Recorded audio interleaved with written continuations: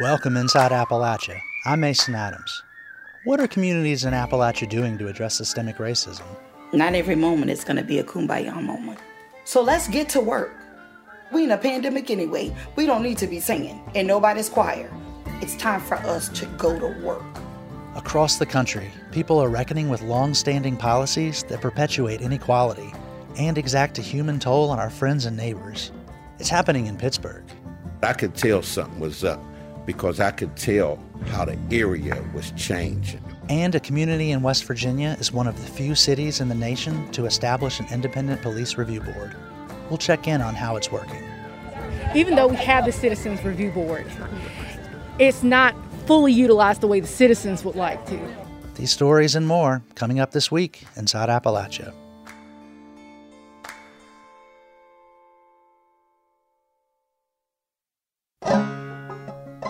Welcome inside Appalachia. I'm Mason Adams. The death of George Floyd and others at the hands of police sparked hundreds of demonstrations over the summer and a national reckoning on police reform and systemic racism. These conversations are happening here in Appalachia, too. Many mountain people organize Black Lives Matter marches in small towns across the region, and they're taking a hard look at laws and policies that treat people unfairly. Part of that is figuring out how to reform police departments. A few cities do have independent police review boards, which are supposed to help make police more fair and accountable to the communities they serve. But how well do they really work? Reporter Emily Allen looked into one of West Virginia's only panels for civilian oversight in the town of Bluefield. You'll find Bluefield on the Virginia border. Driving down I-77, the mountains are so thick in the distance that they look blue.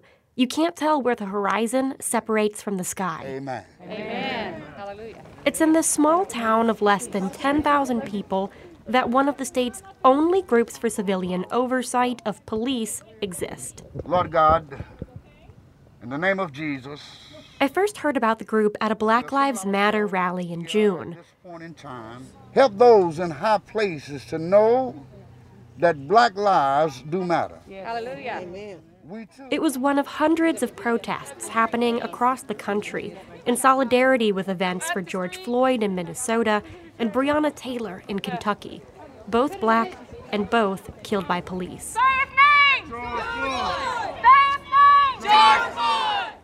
I wanted to know what West Virginians had to say on the role of law enforcement agencies in public safety. We have something that activists have been fighting for all over the country. That's when one of the protest organizers, Shakira Irvin, mentioned the Bluefield Citizen Review Panel.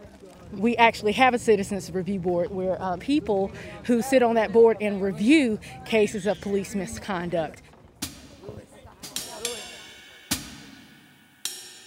Bluefield has had a citizen review panel for the last 20 years. It exists because of a promise the city made with a federal judge in 2000.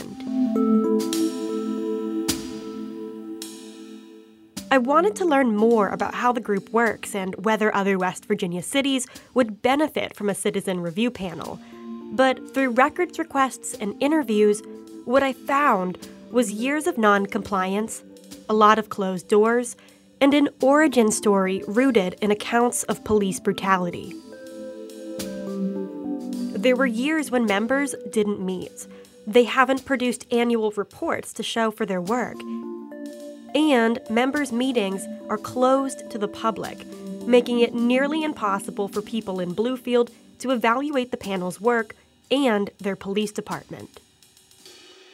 To understand how Bluefield got here, I had to take a step back 20 years to a time when there were no cell phones, no body cameras to capture arrests gone wrong.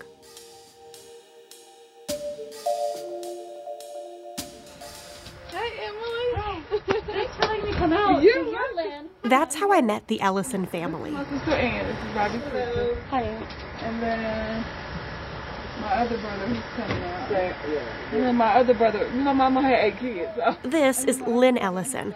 Her family's roots run deep in southern West Virginia. Their grandfather was a coal miner. Their uncle, John, is a West Virginia Music Hall of Fame inductee. He wrote the song, Some Kind of Wonderful. Don't you know she's some kind of wonderful? That's my brother Joe. Lynn and most of her siblings no longer live in Bluefield, but they return home almost yearly to see their father, even after experiencing so much loss here. Their mother died from cancer in her 40s. Their oldest brother, Jimmy, was shot and killed in the early 90s. And one early morning in September, their youngest brother, Robert Robbie Lamont Ellison, was paralyzed from the neck down in an encounter with police. Robbie was outside a nightclub with his older brother Michael and a couple of friends when, according to court documents, police asked them to leave. It was around 2 a.m. The officers were responding to a separate incident. The group didn't leave, so officers started arresting Michael. Robbie asked them to stop, and the officers began arresting him. When Robbie sued the city a year later, he said police slammed him against a car so hard that it broke his neck. Robbie's attorneys mentioned witnesses who said police hit him even after he was handcuffed. I got it. As a police officer, you have to defend yourself. This is Sam Ellison, another of Robbie's brothers. But I think that what they did was they went to the extreme with the force that they used on my brother. I know they did because they paralyzed my brother. Police have disputed that they're to blame. That includes Dennis Dillow, one of 2 white officers sued and accused interchangeably of hitting Robbie. Dillow is now Bluefield's chief of police. You know, when he went to the ground, he had what was called a diver's accident where he hit his head, on his forehead. He landed on his forehead, and it caused, the compression in his neck that, severed his spinal cord. Robbie also sued a 3rd officer, who was black, for watching the arrest and not intervening. The case never went to trial, so no one admitted guilt. Robbie did get a $1 million settlement, and the city made 2 promises: to recruit more minority applicants and to create a citizen review panel for police. Robbie died a couple years later. His family and an attorney say that his death was due to these injuries from his encounter with police. The bottom line is his neck was broken, his head was bashed in. This is Robbie's uncle, John. I mean, if this police officer's life was being threatened, that's a totally different scenario. Then you do whatever you need to take this person down. But one thing for sure, he wasn't armed. He posed no threat to this officer. And they basically broke his neck. They killed him. In June, John released a song that he wrote in 2003 as a poem shortly after Robbie's death. We are tired of singing the songs, "We shall overcome." It details the injustice that his family and Black Americans have seen. We want justice now. The song is called Wake Up Call, Black Like Me. This is a wake-up call, America. This is a wake-up call.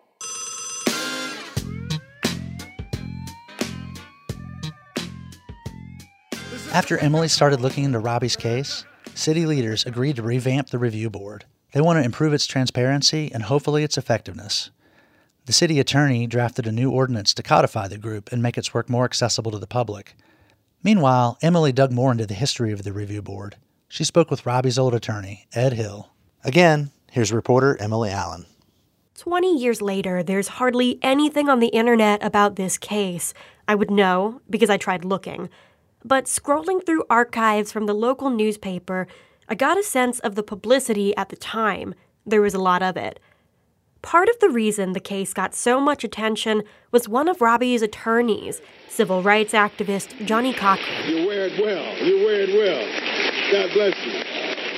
About a week after reaching a settlement with the city, Cochran, Robbie, and his uncle John were in Charleston, where Cochran spoke about the case at Grace Bible Church. When you look at what happened to this young man at the prime of his life, it becomes clear it shouldn't have happened.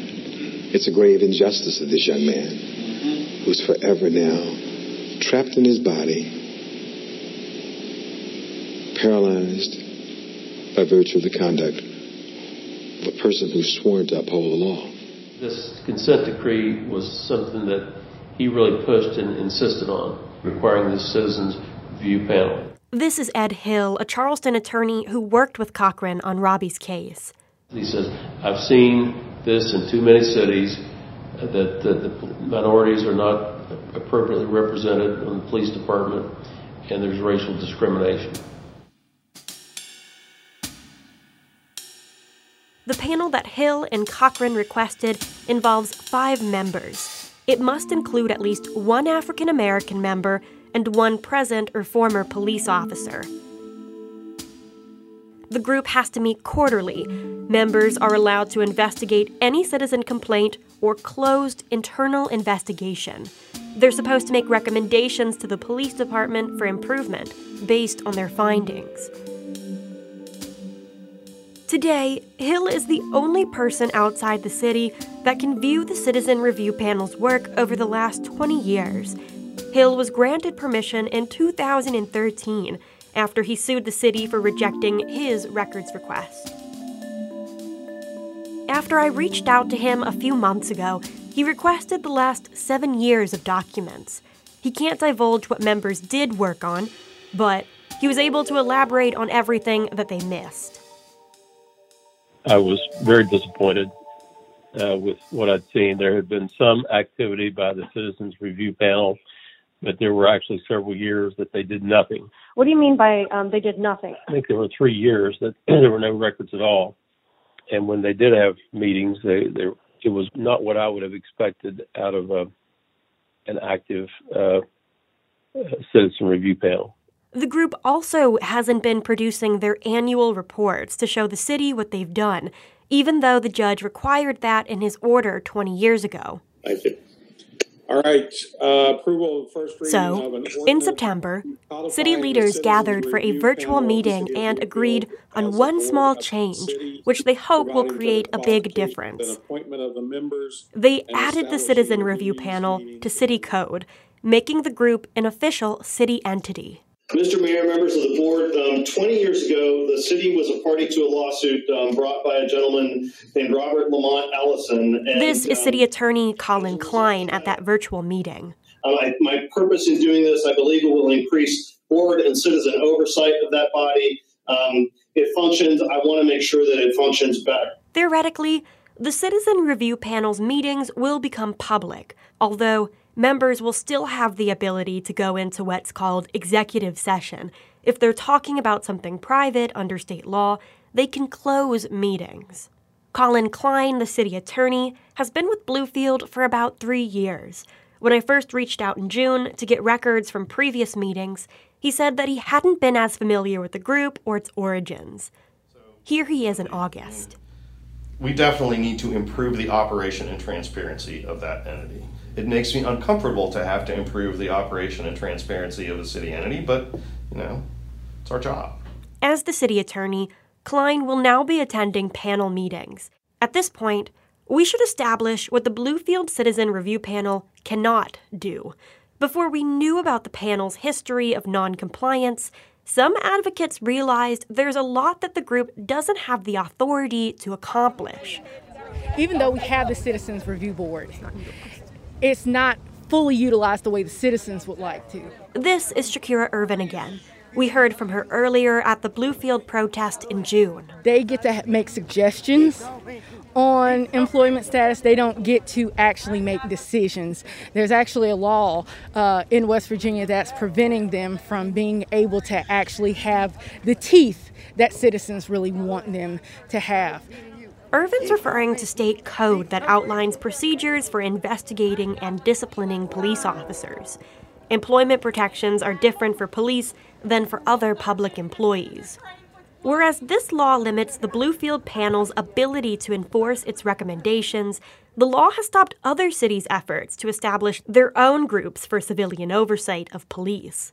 In Wheeling, West Virginia NAACP President Owens Brown has been trying for 3 years to create a Citizens Review Board for police. Police cannot police themselves.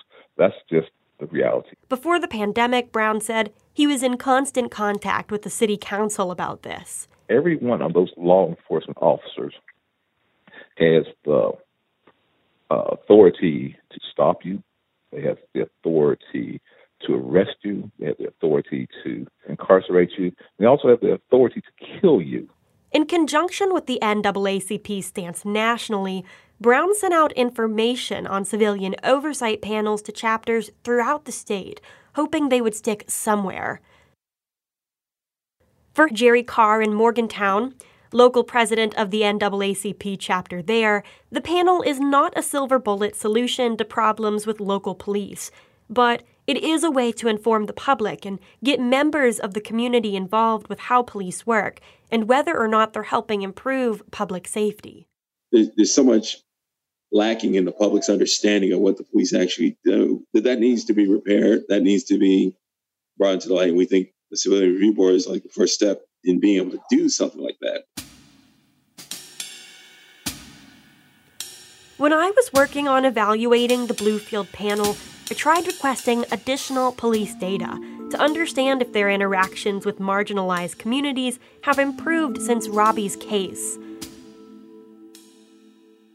The police department only shares racially minded numbers on violent crimes and property theft, which are voluntarily reported to the FBI. That data suggests that police are disproportionately arresting the African American community, who make up 38% of violent arrests and only about a quarter of the local population. Black people are also more often the victims of property theft in Bluefield. The police department has a low rate of solving these crimes. For more common interactions with the public, like traffic citations, Bluefield keeps no racial data. Simply put, the Bluefield community has an incomplete picture of how its police are interacting with its communities. Few police departments across the state report this kind of data. Then again, few West Virginia cities have a Citizens Review panel. I think the Citizens Review Board, is a good thing. I'm not opposed to it. This is Dennis Dillow, the Bluefield police chief.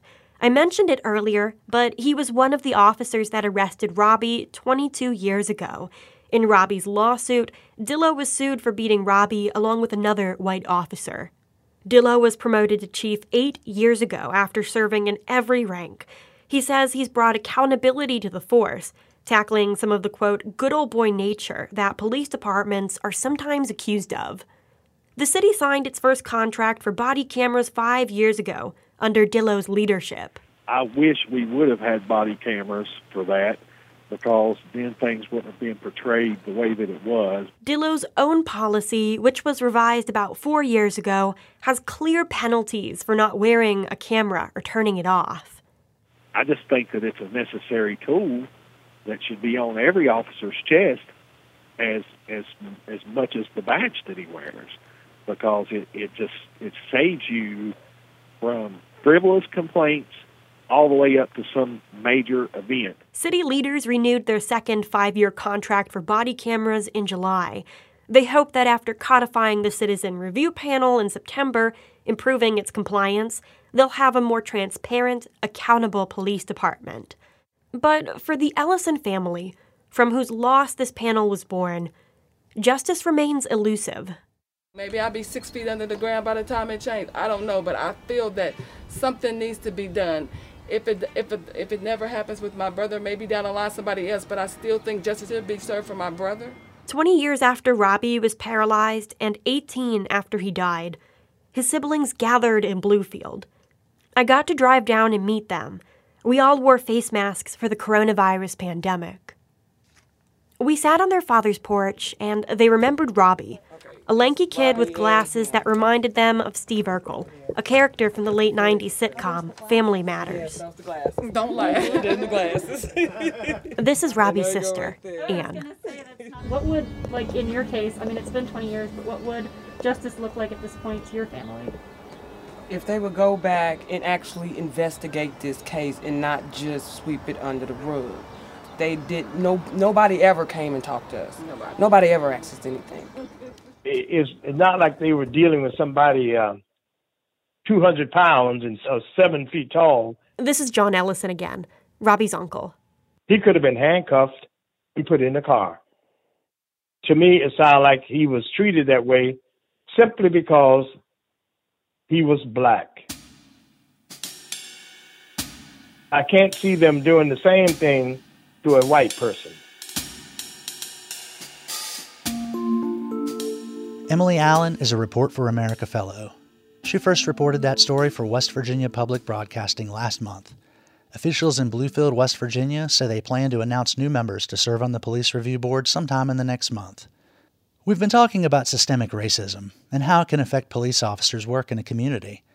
But it can also be much more subtle, written into long-standing laws that affect where we live, and whether we're able to hang on to our homes when someone wants to raise the rent. We hear that story when we come back. You're Inside Appalachia. I'm Mason Adams. Black is the color of my true love's hair. His lips are like some rosy fair. Sweetest face and the neatest hands. I love the ground whereon he stands.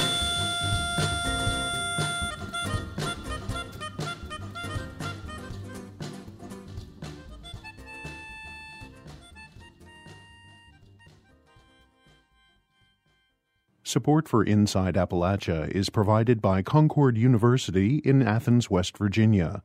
With career-focused liberal arts education in more than 80 degrees and programs to pursue various career options, not just a single job.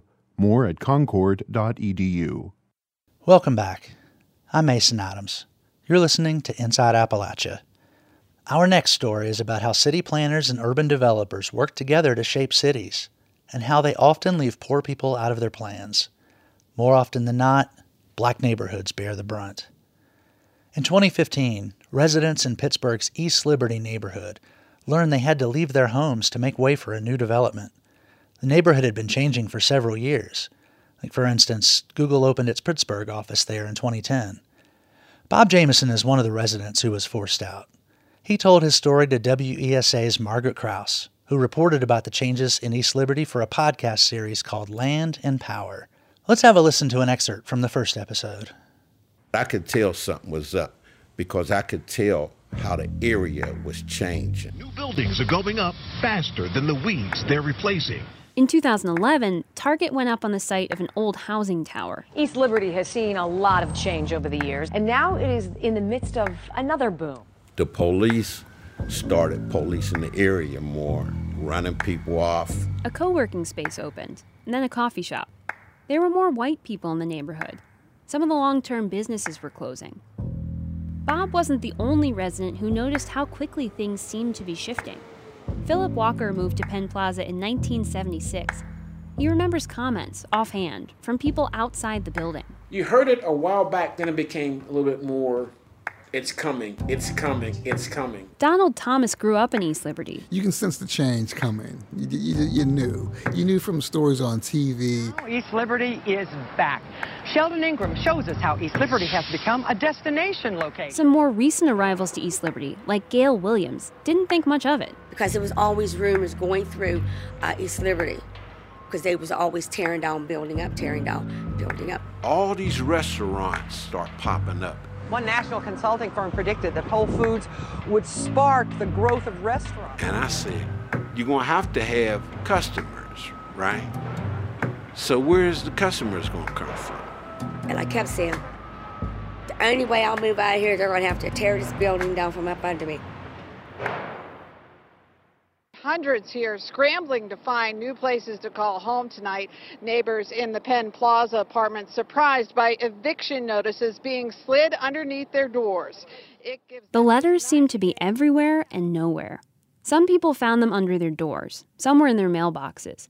This letter is to inform you that we will not be renewing nor extending your lease agreement. Margaret Krause has been talking with Bob Jameson and other residents of the Penn Plaza housing development as part of a podcast series called Land and Power. I asked Margaret to come on our show to talk about what she learned about the residents in East Liberty and how they tried to fight all the changes that were coming to their neighborhood. So tell us about Bob and tell us about the neighborhood where he lives. Sure. So Bob Jameson worked for the railroad for a really long time. he retired and he moved to a place called East Liberty, which is a neighborhood in Pittsburgh. It's one of the few actually flat neighborhoods. And so for almost its entire history, it's been a pretty bustling place. And round about the time that Bob moved to this place called the Penn Plaza Apartments, things were changing quite a bit in East Liberty. It had been, at one point in time, a really well-known shopping area, super busy, lots of shops, lots of houses, and it went through something called urban renewal, which is where a lot of stuff got changed up as cities were trying to deal with the post-war era. And it languished. It just kind of, for a lot of people, it ceased to be a destination, even though lots of people still lived there and still did their shopping there. But it just kind of struggled more than it had ever done before. And then, of course, in the 1980s, Pittsburgh and lots of our region experiences the manufacturing collapse and the steel collapse. And so it struggled even more. And then by the early 2000s, 2010s era, there was a lot more interest and investment that had built up over time. And so things were really starting to like lots more pressure for housing prices, lots more stores coming in, lots more people. And so Bob moves to East Liberty at this really crucial point where a lot of people who had called it home are now finding that things are more expensive than their budget will allow. Yeah. One thing that struck me about this series, Land and Power, that you did for WESA is just how transcendent some of these story themes are. As someone who covered Roanoke for the Roanoke Times, I saw a lot of parallels where you scratch the surface on some of these issues before the Planning Commission, and it goes back to this history of urban renewal, which a lot of people don't think about. They just think the Civic Center has always been there. But it was a source of generational trauma for a lot of communities and some neighborhoods, right in the heart of the city. Tell us a little bit about what Pittsburgh's connections are to Appalachia. Lots of places defy categorization. And so I would say absolutely Pittsburgh is a place that defies categorization. But it is claimed by the Northeast. Sometimes it's claimed by the Midwest. Sometimes it's claimed by the Mid-Atlantic. But, Pittsburgh is in the western foothills of Appalachia. It has this same stunning geography that's carved from just rivers and ice and water over time that give us these soaring hills and these plunging valleys. And that has a real effect on what humans do here. And, of course, coal. So we have the same or shared natural resource past and what that's meant for the people who live and work in our region of Appalachia. And also what I think a shared concern about what the future looks like, as a lot of our past of manufacturing or working with natural resources has changed dramatically and left a lot of cities and a lot of people in the lurch. And so I think the other thing we share is like, what is next? How do we get there? And what do people do so that they can live lives in these places that they love? One thing that strikes me about Pittsburgh as part of Appalachia is, it has struggled with industrial decline, and the, industry that fueled it for so much of the 20th century is changing. But at the same time, Pittsburgh is evolving, and we're seeing new growth. And so I think that part is inspiring, and a lot of Appalachian cities are looking to Pittsburgh to try to replicate that success in bringing new economic life to an area that had been considered, quote unquote, blighted, to use the language of urban renewal, or maybe just needed some injection of new life.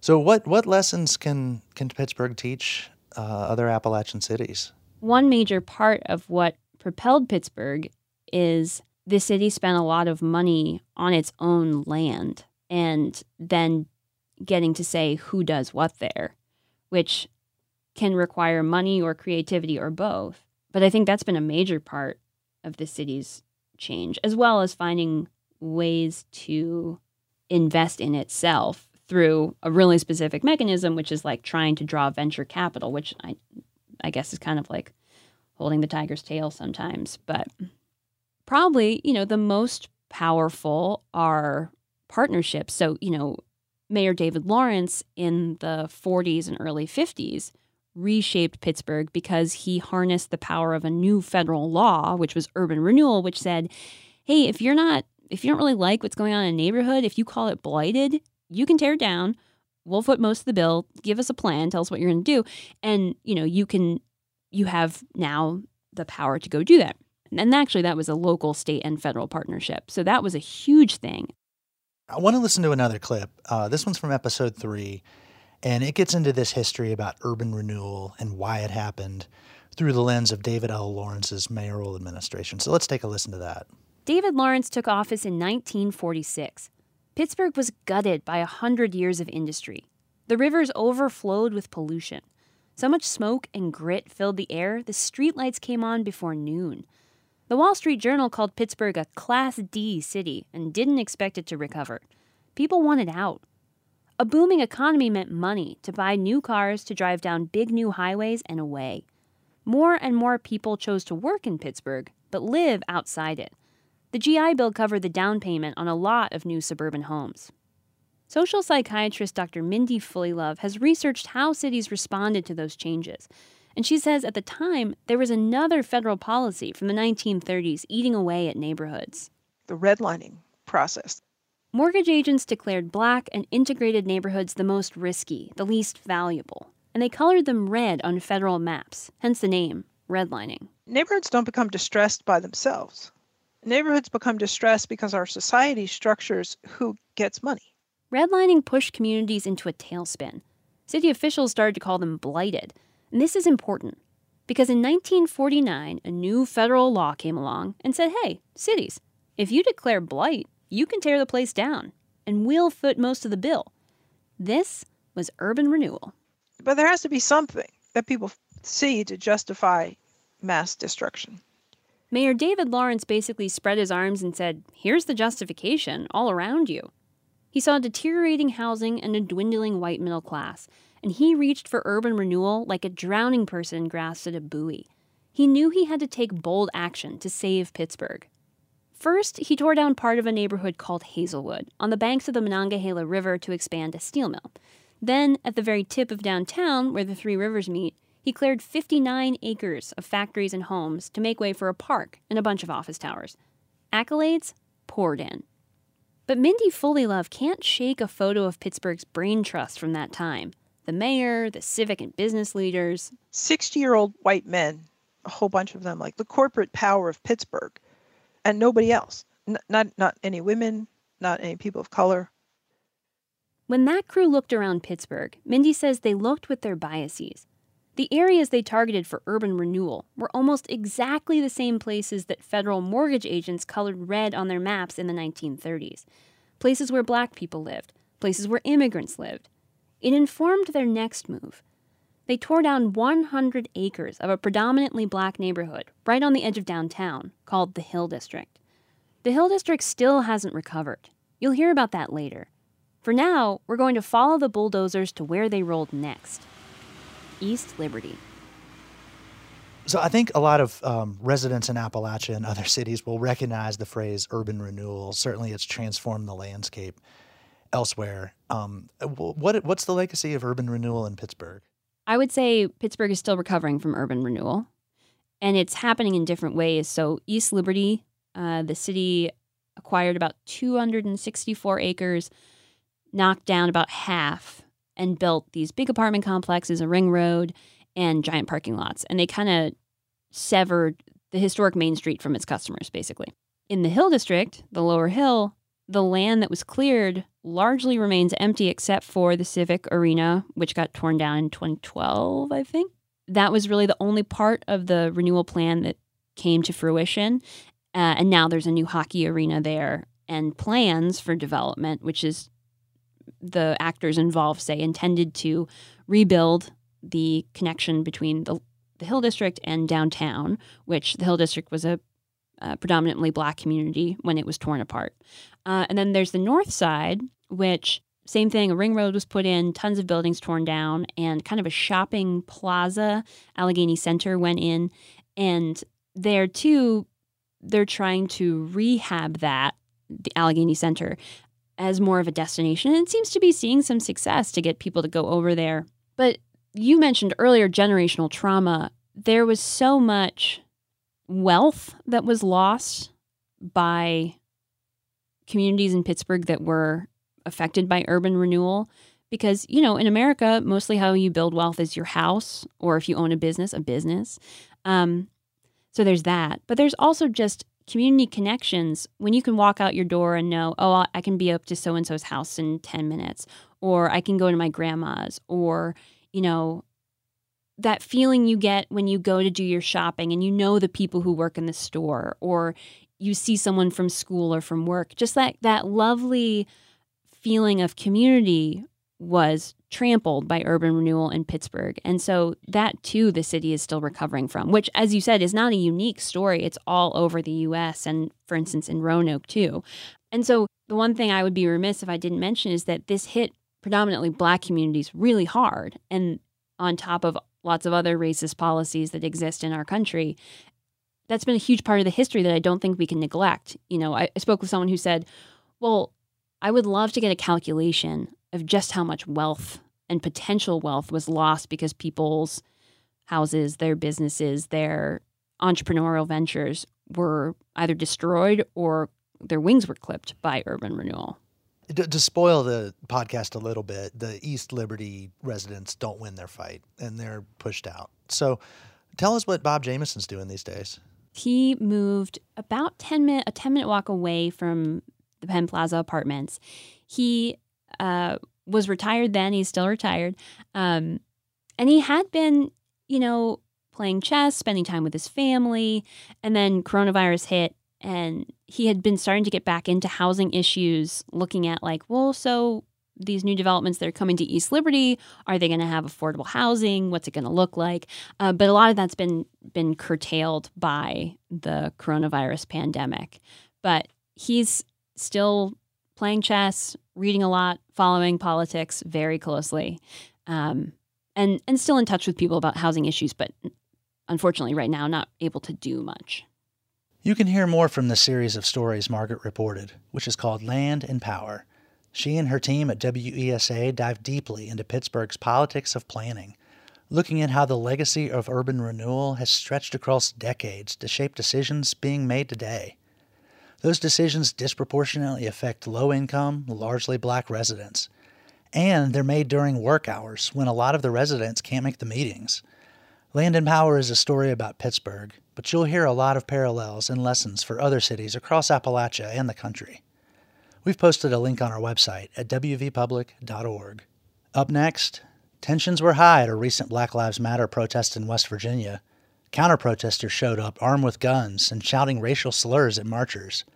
We'll hear what it was like from one of the Black participants. But the tone in the voices, and the anger in the eyes, and the clenched fists, and the wrinkles of the forehead hurt more at that moment than those words. What happened? We'll hear more after a quick break. You're Inside Appalachia. I'm Mason Adams.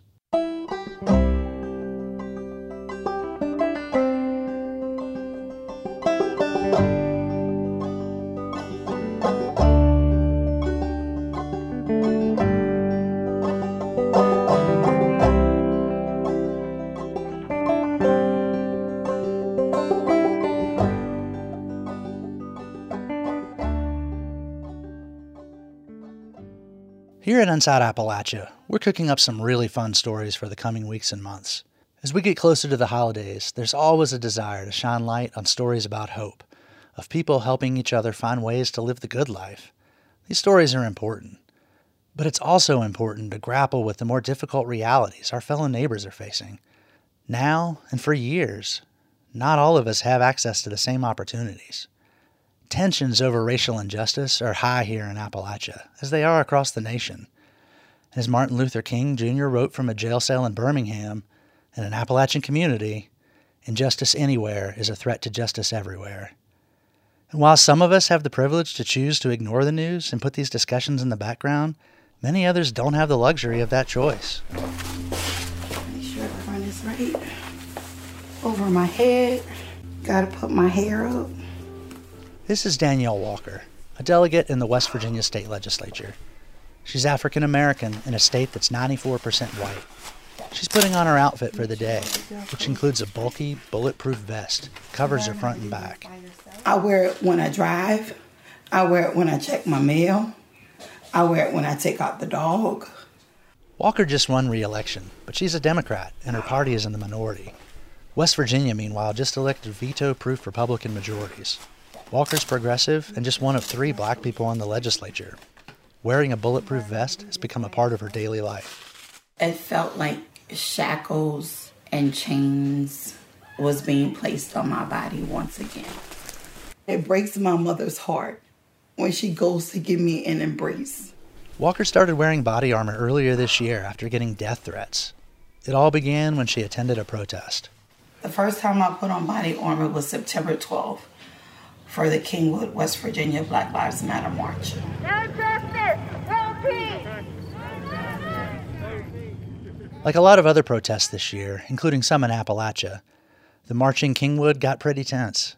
It divided the community, and like so many divides in this country, it left some people feeling like their voices just didn't matter.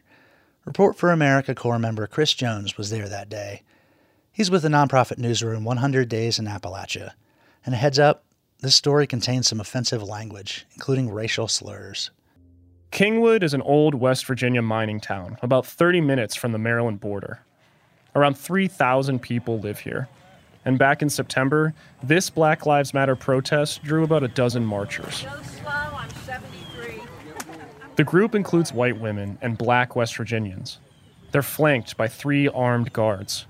They gather behind the community baseball field with their Black Lives Matter banner. And then they start their walk to the courthouse 5 blocks away.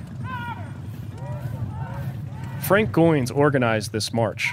His great-great-grandmother, who'd been enslaved in Virginia, moved here in the 1890s. The Goins family has lived here ever since. Frank called the sheriff's department weeks in advance of the march. I was just trying to make them comfortable, to let them know nothing illegal was going to happen. I had no intention on doing anything illegal or inviting anyone that was having any intentions on doing anything illegal. But Frank's group isn't the only one in Kingwood marching this morning. Across the ball field, about 50 heavily armed counter-protesters are gathering.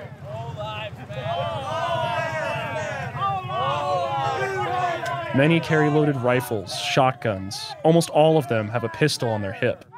As the marchers make their way up the sidewalk, they're surrounded by counter-protesters. A motorcycle pulls alongside, its engine revving every time they try to chant.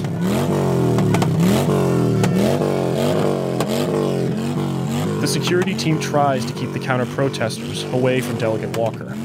She's wearing body armor, which you can see through her shirt. Walker's trying to calm things down.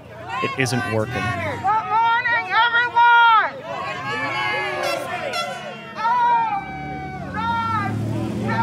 Yeah, when you can stand still.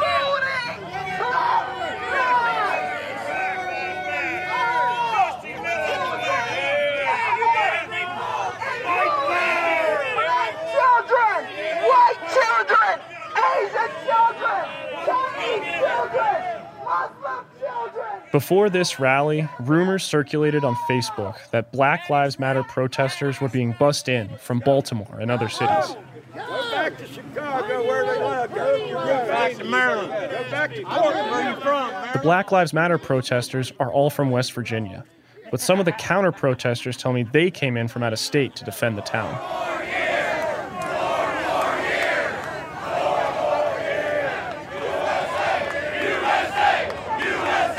Many have Trump flags and MAGA hats.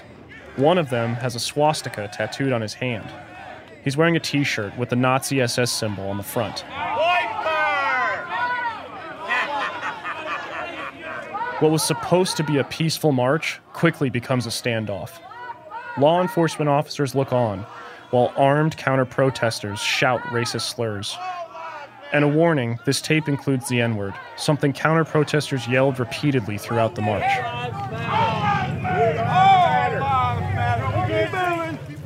You'll be good, all right. You're a piece of dog. Commies! Nigger-loving commies! It's probably a good idea if y'all don't come back.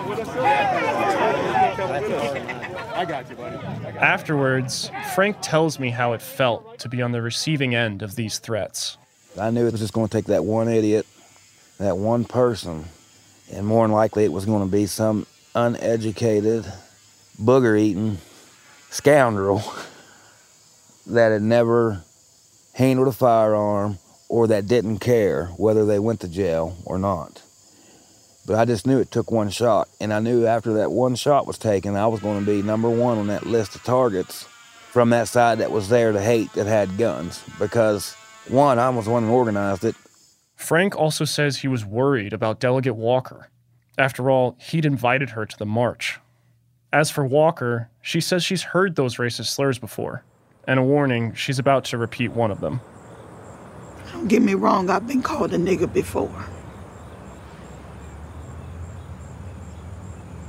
But the tone in the voices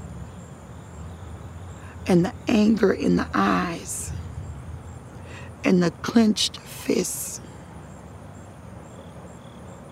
and the wrinkles of the forehead hurt more at that moment than those words. The hands on the guns in the holsters, the fingers on the trigger, that was real.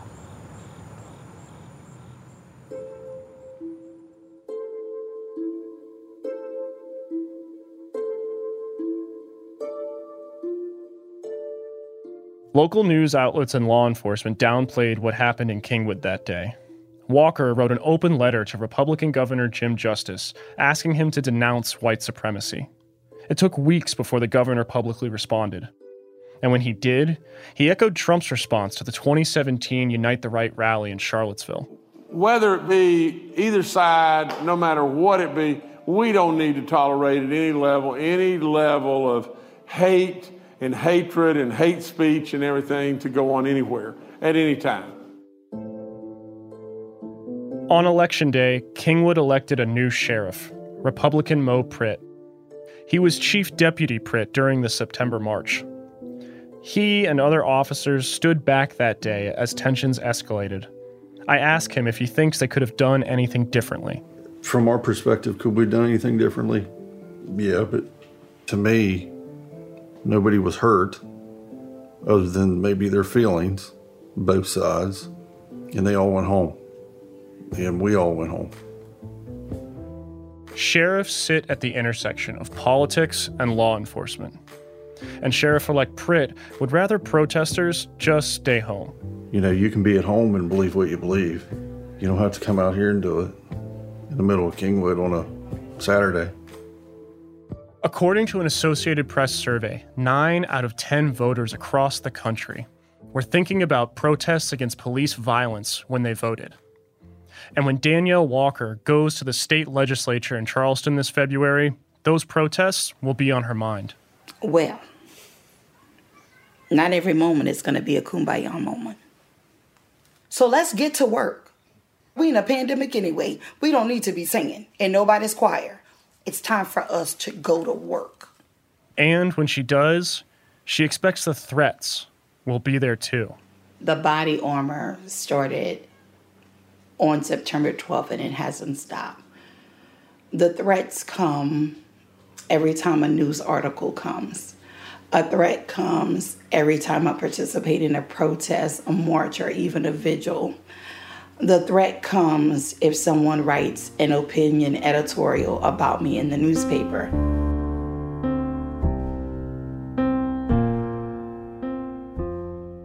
That was Danielle Walker, a state delegate from Monongalia County, West Virginia. That story was reported by Chris Jones. He's a Report for America Corps member.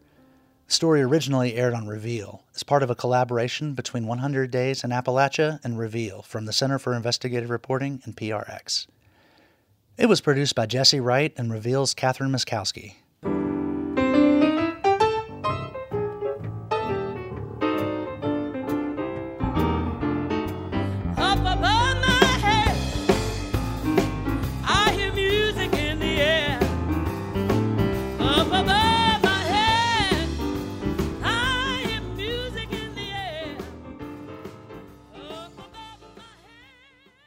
George Floyd's death during an encounter with Minneapolis police on Memorial Day triggered a wave of protests and marches across America that involved millions of people. Experts said it might have been the biggest movement in U.S. history. And that was back in June. The demonstrations have continued since then, many of them here in Appalachia, including in small towns that have never seen anything like this before. I covered one Black Lives Matter march in Marion, a town in southwest Virginia that sits on Interstate 81. And like in Kingwood, in the story we heard today, counter-protesters gathered to meet them. There were confrontations and intense moments throughout the event, but near the end, the march stopped at a barricade where police stood. 100 feet away, counter-protesters stood behind another barrier, and for 20 minutes, the groups carried on a dialogue through megaphones, shouts, and chants. And at one point, this chant goes up from the marchers, "I love you."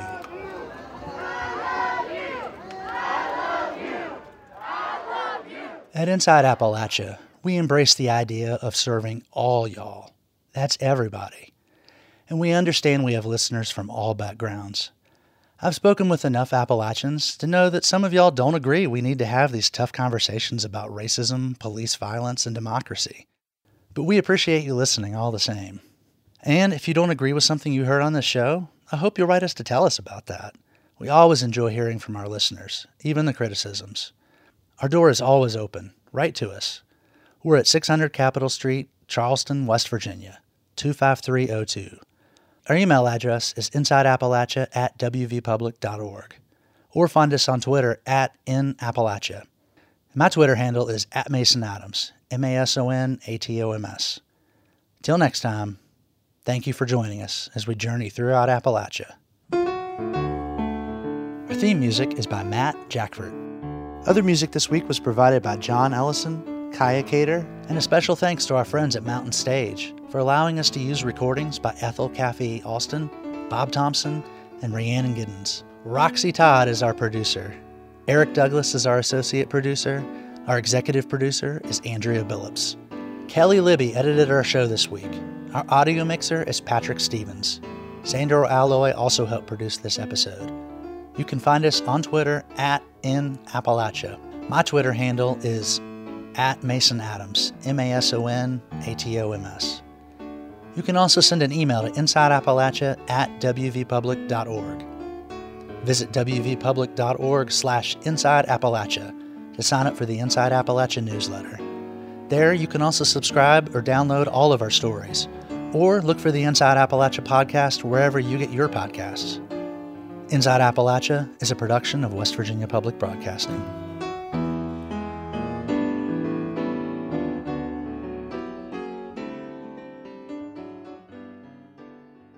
Support for Inside Appalachia is provided by Concord University in Athens, West Virginia, with career-focused liberal arts education in more than 80 degrees and programs to pursue various career options, not just a single job. More at concord.edu.